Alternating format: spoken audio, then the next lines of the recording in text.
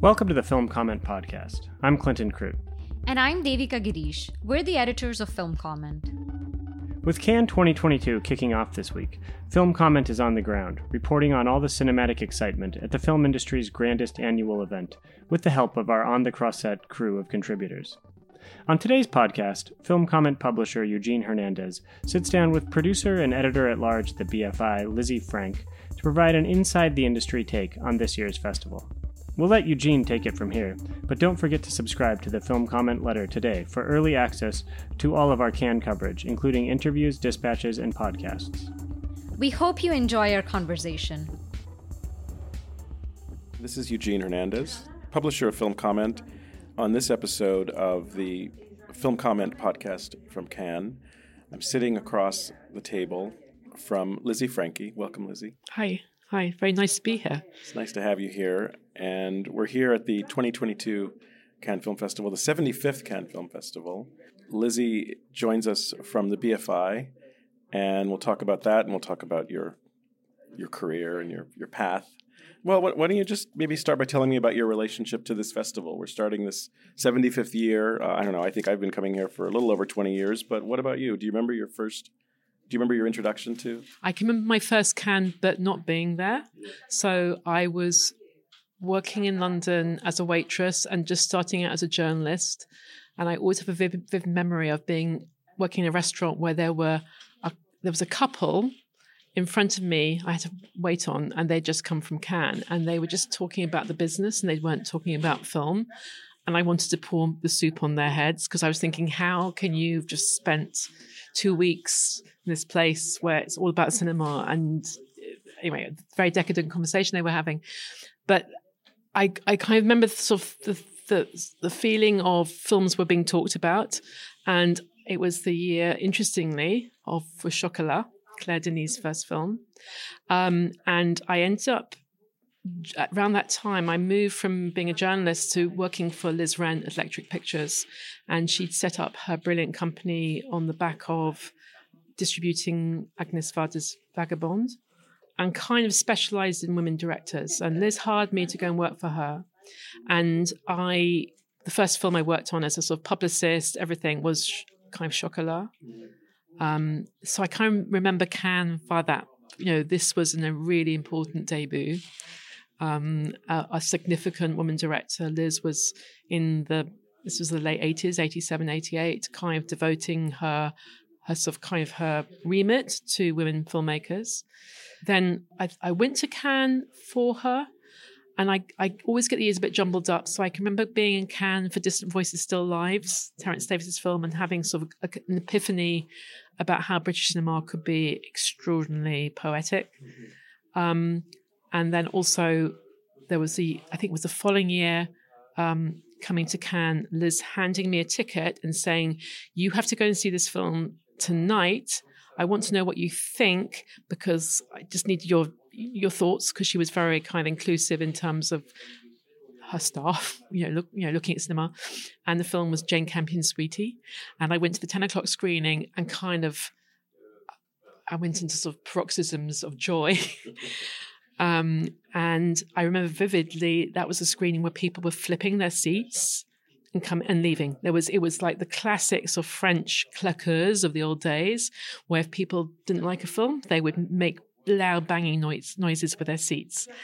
And I was sitting up in the gods, and I was sitting with a friend of mine who also worked for the BFI at the time, actually, Kate Ogborn, who's become a very good friend, is a very good producer.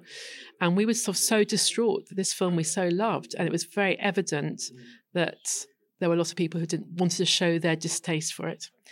And later on that evening, I was at the Pity Carlton, and rumour has it that Jane Campion was there and was very upset because her first film had been booed at. It was true claqueuse booing.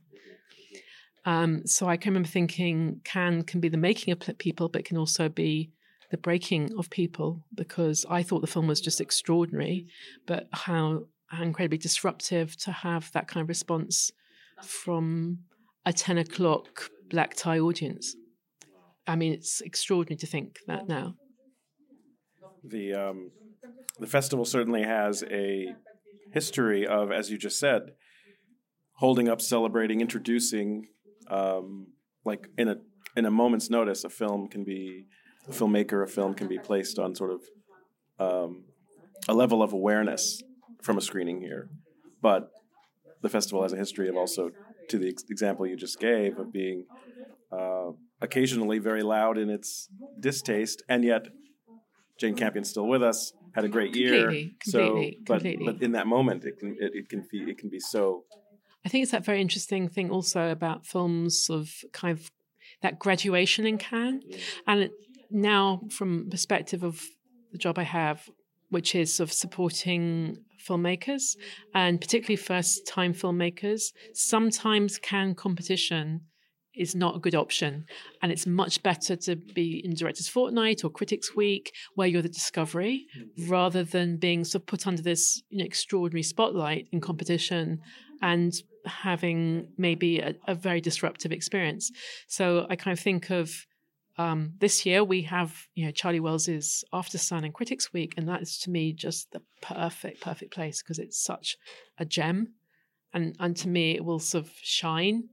And I'm excited about that. But I think I've been to enough Cannes to understand the kind of placing a film is so essential. I mean, and also, running film festivals, as you know too, it's like the programming and how you place it. It's not just the invitation, but what time, where, which cinema is so kind of essential. And I think I learned a lot about that. I sort of soaked all that up by coming to many festivals. Well, we're just settling in. It's early in the festival as we sit down and have this conversation. But I have to ask you to tell us more about After Sun, if you don't mind, as a little bit of a plug, but also just to prepare our minds and get us set for what's to come. Charlie Wells is an exceptionally talented filmmaker. She's Scottish by origin, but she went to study at NYU, and she had made quite a few shorts. Her work was introduced to me by Eva Yates, who's now head of BBC Films, and I love the films, completely love them. We kind of supported her first feature because we saw an incredible vision. She's also, what I love about talking to Charlie, she's so cinematic. She thinks about film in a particular way. I love also the fact that we have a young filmmaker who references Chantal Akerman as a point of reference to help you understand particular sequences. That to me is very exciting in a way I kind of think job is done. That the past is constantly being revisited by a new generation. After Sun I describe it as a kind of ambient poem about grief. It sort of holds a moment, the last holiday a young girl spends with her dad. And the holiday is basically nothing happens, but everything happens.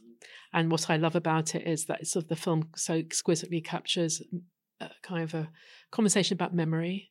And that to me also what this film is so exceptional about. It's putting you in a space where maybe it's just capturing a particular gesture that you remember, or a particular way someone dances, or a particular line, conversation that you had that seems very irrelevant at the time, but then you realize in retrospect it sort of has a sort of resonance.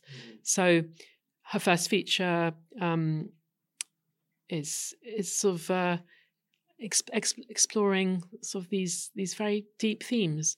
I suppose love, loss, and to me, a very profound navigation of grief and memory, and also what prompts memories. We'll get to a little bit of your path to get here, but since we're talking about After Sun, that's sort of an easy way in to talk about more about what you do in this current chapter of your life at the BFI. Tell us a bit more about the BFI and the work you're specifically doing there. Well, so the British Film Institute is an extraordinary space that is about film in all its facets.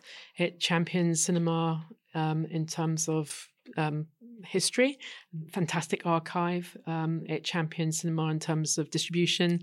It champions cinema in terms of making films. So kind of, I sort of say the BFI provides this pathway. You're a young person, you engage with it. You either want to become, it gives you the opportunity to become the most avid audience member, or it also invites you, well, maybe you want to make them too. So it kind of finds ways to help you think about becoming a filmmaker. I've been very lucky to have worked there for quite a few years now. But I kind of also think about when I first started out, sitting in the BFI library as an academic journalist, researcher. The BFI is kind of the making of me. So I kind of feel very privileged to be working there still.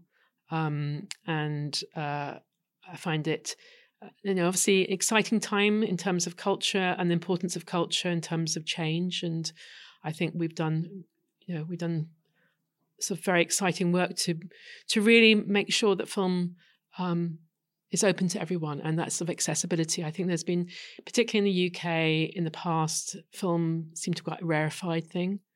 And I think that a lot of work's been done. I mean, in terms of, I suppose, who can access it, who can access making films, who can access the past, archival film history felt quite a sort of privileged sort of space. But I think the BFI has done incredible work to make it inclusive and to show that film represents everybody, It's an amazing trajectory that I think that I've observed that you've had. And it's interesting to think about how for you the BFI is the constant sort of touchstone, or I don't want to overstate it, but you referenced it a second ago, that it's been this institution that's had a connection to your own life or work. Yeah. I think in a way that's so interesting because my dad was a film buff. He wasn't a filmmaker, but he was a film buff. He was a filmmaker in the sense he made amateur animations. He was kind of wonderful, eccentric. He musician by trade, but sort of made little animations. Got involved in an animative club. He used to get Sight and Sound monthly film bulletin, so I would read monthly film bulletin. Was exciting just to sort of see titles of films. Also, I suppose at that when I was little, I mean, my parents were that generation that going to films was so important to them in terms of, I suppose, respite. So, they were the Second World War generation. So they went to see films to sort of, take themselves out of themselves. But interestingly, my mum and dad didn't meet until the 60s, but both of them loved Palm Pressburger movies. So, my mum's favourite film had been Red Shoes. My dad's favourite film was Life and Death of Colonel Blimp. And I kind of think when I was sort of, beginning to be interested, and also other place that played an important part of my education was the BBC, because the BBC ran seasons of these movies. So my mum and dad would go, "Oh, you must go and watch the Ealing horror Dead of Night's on, or The Innocent." So they would sort of, be excited and say, "You must watch it." So again, my brother and I got our film education more from TV than going to the BFI South Bank, but it was sort of just that sort of sense of history was important, and I loved my parents' love. One of the last movies we took my dad to as an event was a screening of 2001 with an live orchestra, and my dad told me that he'd gone to it 10 times when it came out in the 60s. My dad was quite sort of obsessive, and he had gone to see it in all kinds of cinemas, including the 180-degree Cinerama, and it was. Again, it was that sort of sense. I know that I realized I've got my movie love from my dad, even though we might have evolved different tastes, or, I had probably a wider spectrum of interests. I know that kind of obsessiveness definitely, came from my father. My father bought Sight and Sound. My father bought the monthly film bulletin.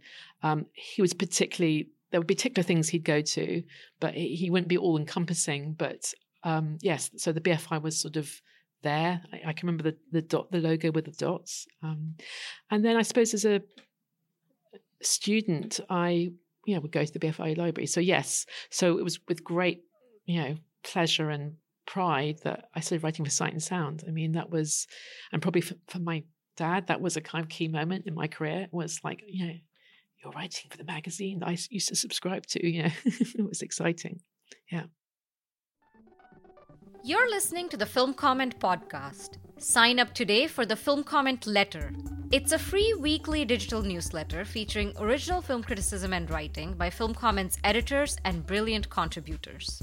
The letter delivers exclusive features, reviews, interviews, streaming picks, news, and more directly to subscribers' inboxes every Thursday before they're published on filmcomment.com the following Monday. Sign up today at filmcomment.com. We're sitting at the in a hotel in Cannes at the 75th Cannes Film Festival, and our guest is Lizzie Francke from the BFI, talking about obsessiveness and cinema that I think is a trait that probably will resonate with anyone who might be listening to this conversation now, and who might read Film Comment or Sight and Sound. And we're certainly in a place at a festival where you can see firsthand the obsessiveness around films and filmmakers, and this in this to use a word you used earlier, in this kind of rarefied environment of a film festival. Folks are here to be introduced to and discover and connect with cinema at its earliest public form. How do you think about the relationship that cinema has to audiences now? What are you observing? Certainly there's obsessives like your dad or like yourself or like others who are going to be excited to see the new Claire Denis film. But what do you see? What do you observe the relationship is? I feel, and certainly something I've sort of evolved thinking in a very obvious way in the last 10 years, that film as a religion has found all kinds of ways of you can genuflect in all kinds of ways. And I always joke you can be in the cathedral, but you can also have the tablet. You can find your religion in different ways. And I think that's sort of exciting, and I'm not snobby about people not going to cinemas. I think that if you can find excitement through watching films on YouTube, and we know now there's so much content there in terms of, films that have probably been put up there kind of illegally, but the fact is you can see them. I feel that possibility excites me, that you can find things. I suppose what I feel strongly still, though, you still need a few priests to help people find, or priests or rabbis or imams to sort of help guide. And it's not saying that they're high, but their kind of fervor helps other, the supplicants, to use that analogy. It's like you do need those journeys and pathways, and to have someone hold your hand along the way. And I kind of think when I grew up, there were a lot of repertory cinemas. There was very brilliant programming, double bills on the BBC. So I would be exposed to masses, but in a kind of context. And I kind of think that's really important. But I do feel excited that there's so many ways people can see things. But I do think curation and someone said the other day, I think it was Eric Kahn's piece about what's happening with, which festival is it? Rotterdam, that's right. That it's like having people with expertise. It's not a bad thing. It's kind of helping. It's not patronizing. It's not didactic. It's going, we need those lightning rods. And also it's about enthusiasm. And in a way, how many times, I was brought up as sort of a bad Christian. My father's family had a range of religions. We have a running joke that by the time that my dad died, he nearly became a Jew again. But he nearly rediscovered his Jewish faith.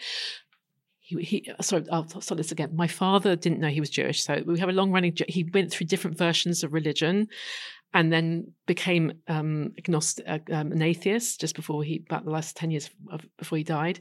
And the running family joke was, well, maybe you could, go and check out a local synagogue. And actually, I met a rabbi who said, well, actually, you probably could. But the point being, I was put off Christianity by some really bad priests, and I kind of think, well, so but you can also have good priests. You can have priests that really, really impact you. And, I still listen to various, we have this thing in the UK called Thought for the Day, and I'm always impressed by the range and diversity of religious and spiritual voices. Bottom line, it's the same for film. You can have people who aren't caring or inclusive. You can have people who are kind of very didactic, and I think that's the great thing. We've come out of that phase. Mm-hmm. I can remember when I was a young female critic, it was implied that how could I possibly write about Scorsese? There were certain things I could write about, but not Scorsese, and just keep to women filmmakers that you're sort of, making your career on. I'm thinking, I sort of jump up and down. I can do that too. So what I love now is that we have a far more sort of open-minded world in terms of what priests can talk about what. So this is really waffly.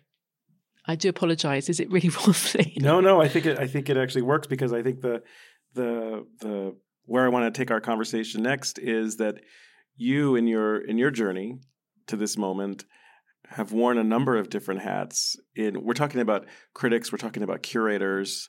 These are the folks that are kind of on the front lines of out pounding the pavement right now at this festival to find and discuss and hopefully share in other places in the future, or write about in other places in the future, talk about the cinema that we're experiencing. And you've had an experience where you referenced your career as a critic, whether it's writing for Sight and Sound or Screen or The Guardian, The Observer.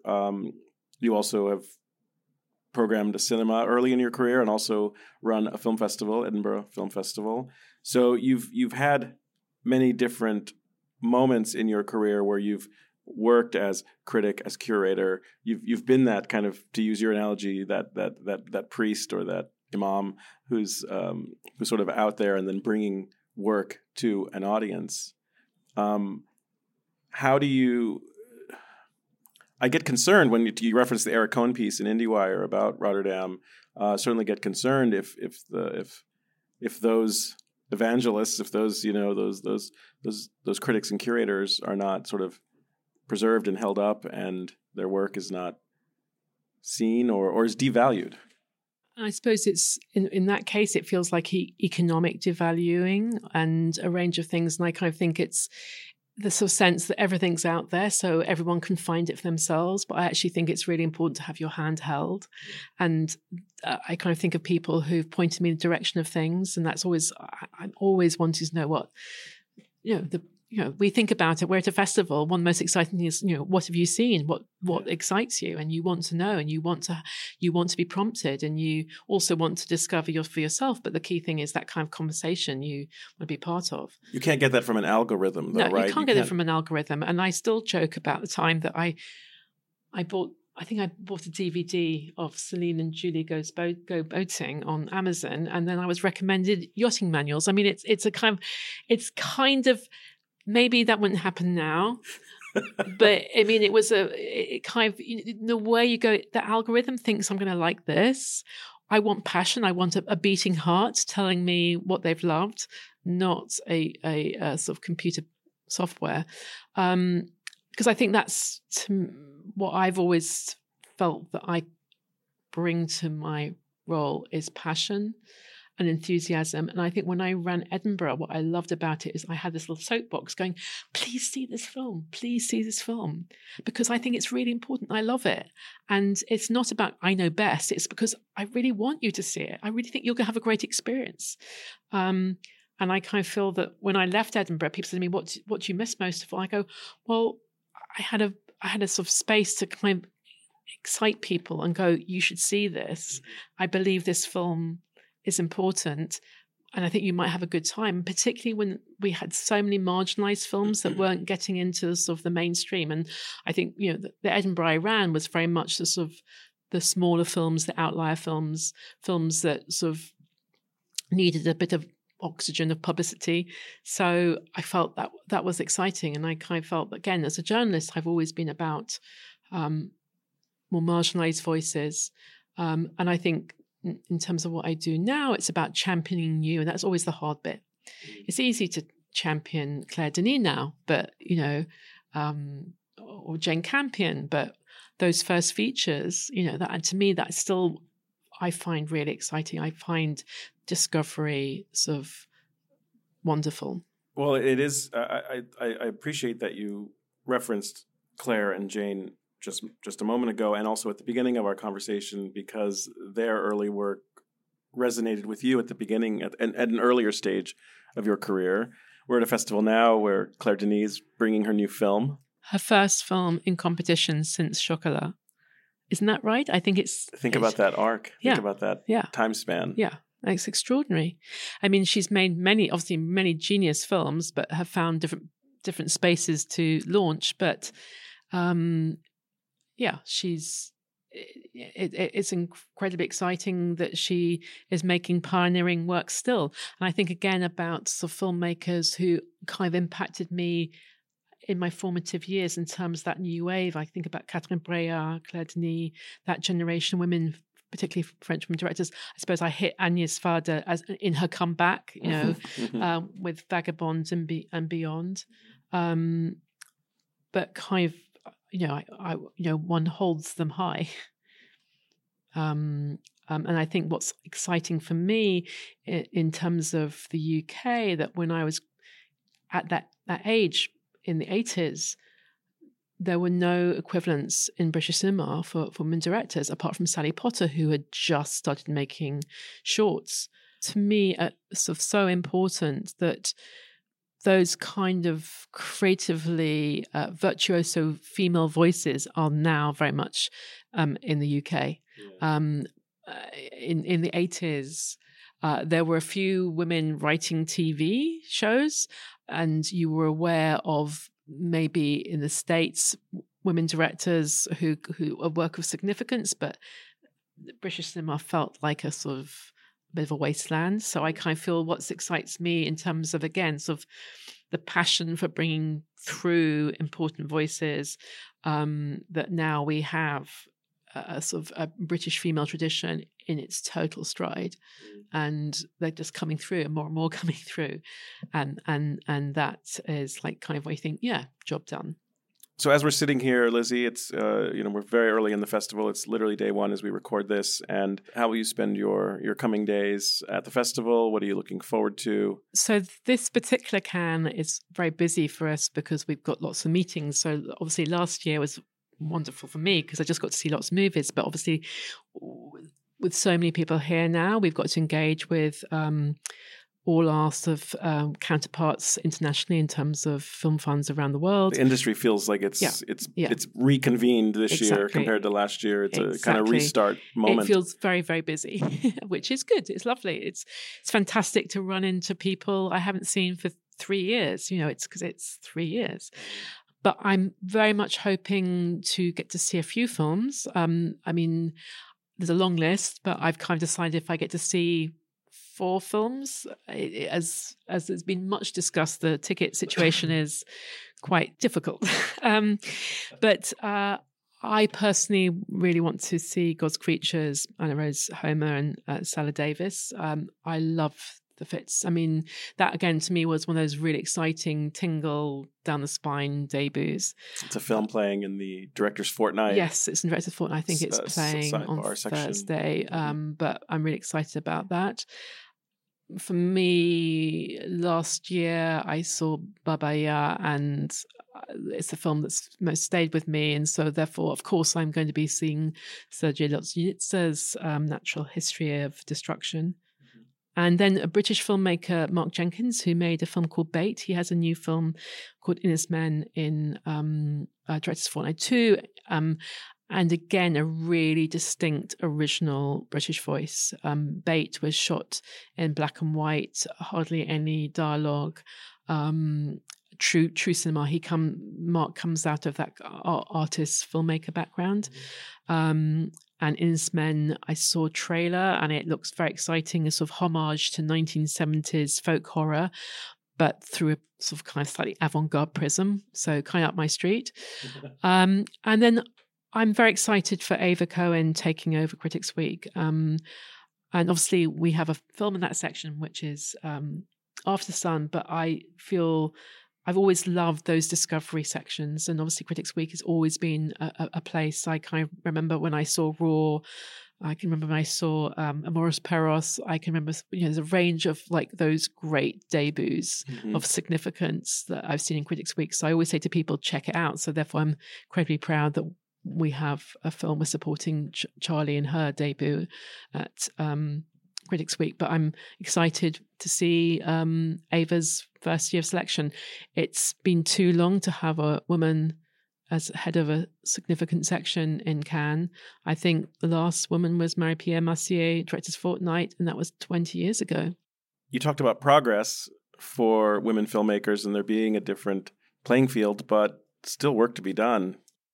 Huge work to be done, and I look forward to. And it's not just in the filmmaking, but it's to your point in the critics, the programmers, the curators. Yeah, I mean, I think we now have some really significant female critics, and that's brilliant. Again, when I started out as a baby critic, even though we had a great tradition in the UK with film critics like Penelope Gilliatt and Penelope Houston, they were from the 60s, and so when I started out. In the 80s, I know that one of the reasons that I was hard to write for Sight and Sound was that there were, I think, hardly any women voices. And one of my great mentors was Professor Pam Cook, who moved into academia, but she was deputy editor of Sight and Sound, and she brought me in. In the 80s, early 90s, it was pretty poor. I see now lots of strong, significant international voices, but certainly when I look forward to the time when Venice and Berlin and Cannes are all run by women. That might be a while, but that's again why I kind of Ava Cohen go girl. Our guest on this edition of the Film Comment podcast is Lizzie Francke, and we're wrapping up our conversation.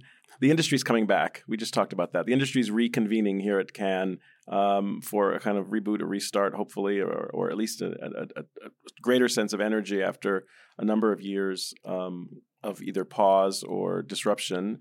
Amidst all of that, things continue to change. Audiences' habits change. Movies are certainly available in many, many different ways and continuing to be available on more and more platforms. What are you sort of watching and feeling and seeing that gives you optimism for the art form or for the audience's opportunities to engage with the art form? I think knowing that filmmakers like Joanna Hogg can make the kind of cinema they want to make, and their films are built on a sort of acute understanding of cinematic grammar.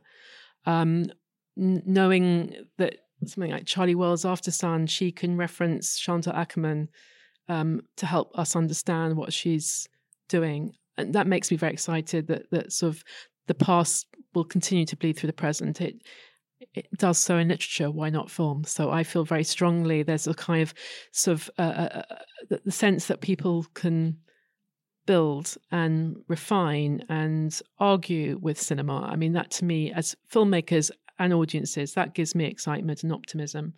And I think, cinema, I always say the screen is big. It can take whatever it's thrown at it. And we will always want to collectively come together, even if we're sort of having periods of time on which we can't. There's nothing like being in a cinema, whether it's with 3 people, whether it's with 300 people. There's something about being in that physical space that will never go. I mean, people still want to convene versions of spiritual religious spaces. I think cinema is the same sort of thing. There's a kind of awe, true awe. And I think maybe that's also what we're looking for at the moment. We're looking for something transcendent and emotional, whether it's I always say cinema's kind of boiled it down to quite simple things. It can make you laugh, cry. It can make you think. It can make you feel frightened, but it makes you feel something. It's sort of as well as thinking things through. And that's sort of, to me, sort of, it's a palpable thing. It's a very physical thing. And that won't go. That I'm going to take with me from this conversation, that notion that you've just shared, this idea of the screen being so big that it can contain and embrace so much. I think it is. I could say, yeah. It's a meaningful way to go into an experience like this, certainly. Thank you. Well, I think that's how I feel when it's the alchemy. I call it the alchemy. I still think about, the French sort of theorists have that expression about suture, about, being sewn up into the screen. And I kind of think whether you like French film theory or not, I still feel that thing of being sucked into the screen by a good filmmaker. I feel like there's that impermeable membrane that I've sort of become part of. Well, Lizzie Francke from the BFI, thank you for spending this time with us, sitting in a older hotel room with some mice running around. Thank you for sharing so many pearls with us and just part of your experience here. Thank you. And I just want to quickly say, for me, the New York Film Festival, what I love about what you do is every year I go, well, if I don't see more than 20 films, if they're all the films that played at New York Film Festival, that's enough. Thank you. And thank you for sharing that. Thank you for spending time today. And pleasure. Good luck on the journey. Yeah, thank you. And we'll be back in subsequent days with dispatches from the Cannes Film Festival, 75th Cannes Film Festival. Get more and follow along at filmcomment.com and sign up or share this podcast and join us on the journey. Thank you very much. Until next time. The Film Comment podcast features original music by Greg Einge. Film Comment is a publication of Film at Lincoln Center. Since 1962, Film Comment has been the home of independent film journalism, publishing in-depth interviews, critical analysis, and feature coverage of mainstream, art house, and avant-garde filmmaking from around the world. Visit us online at filmcomment.com.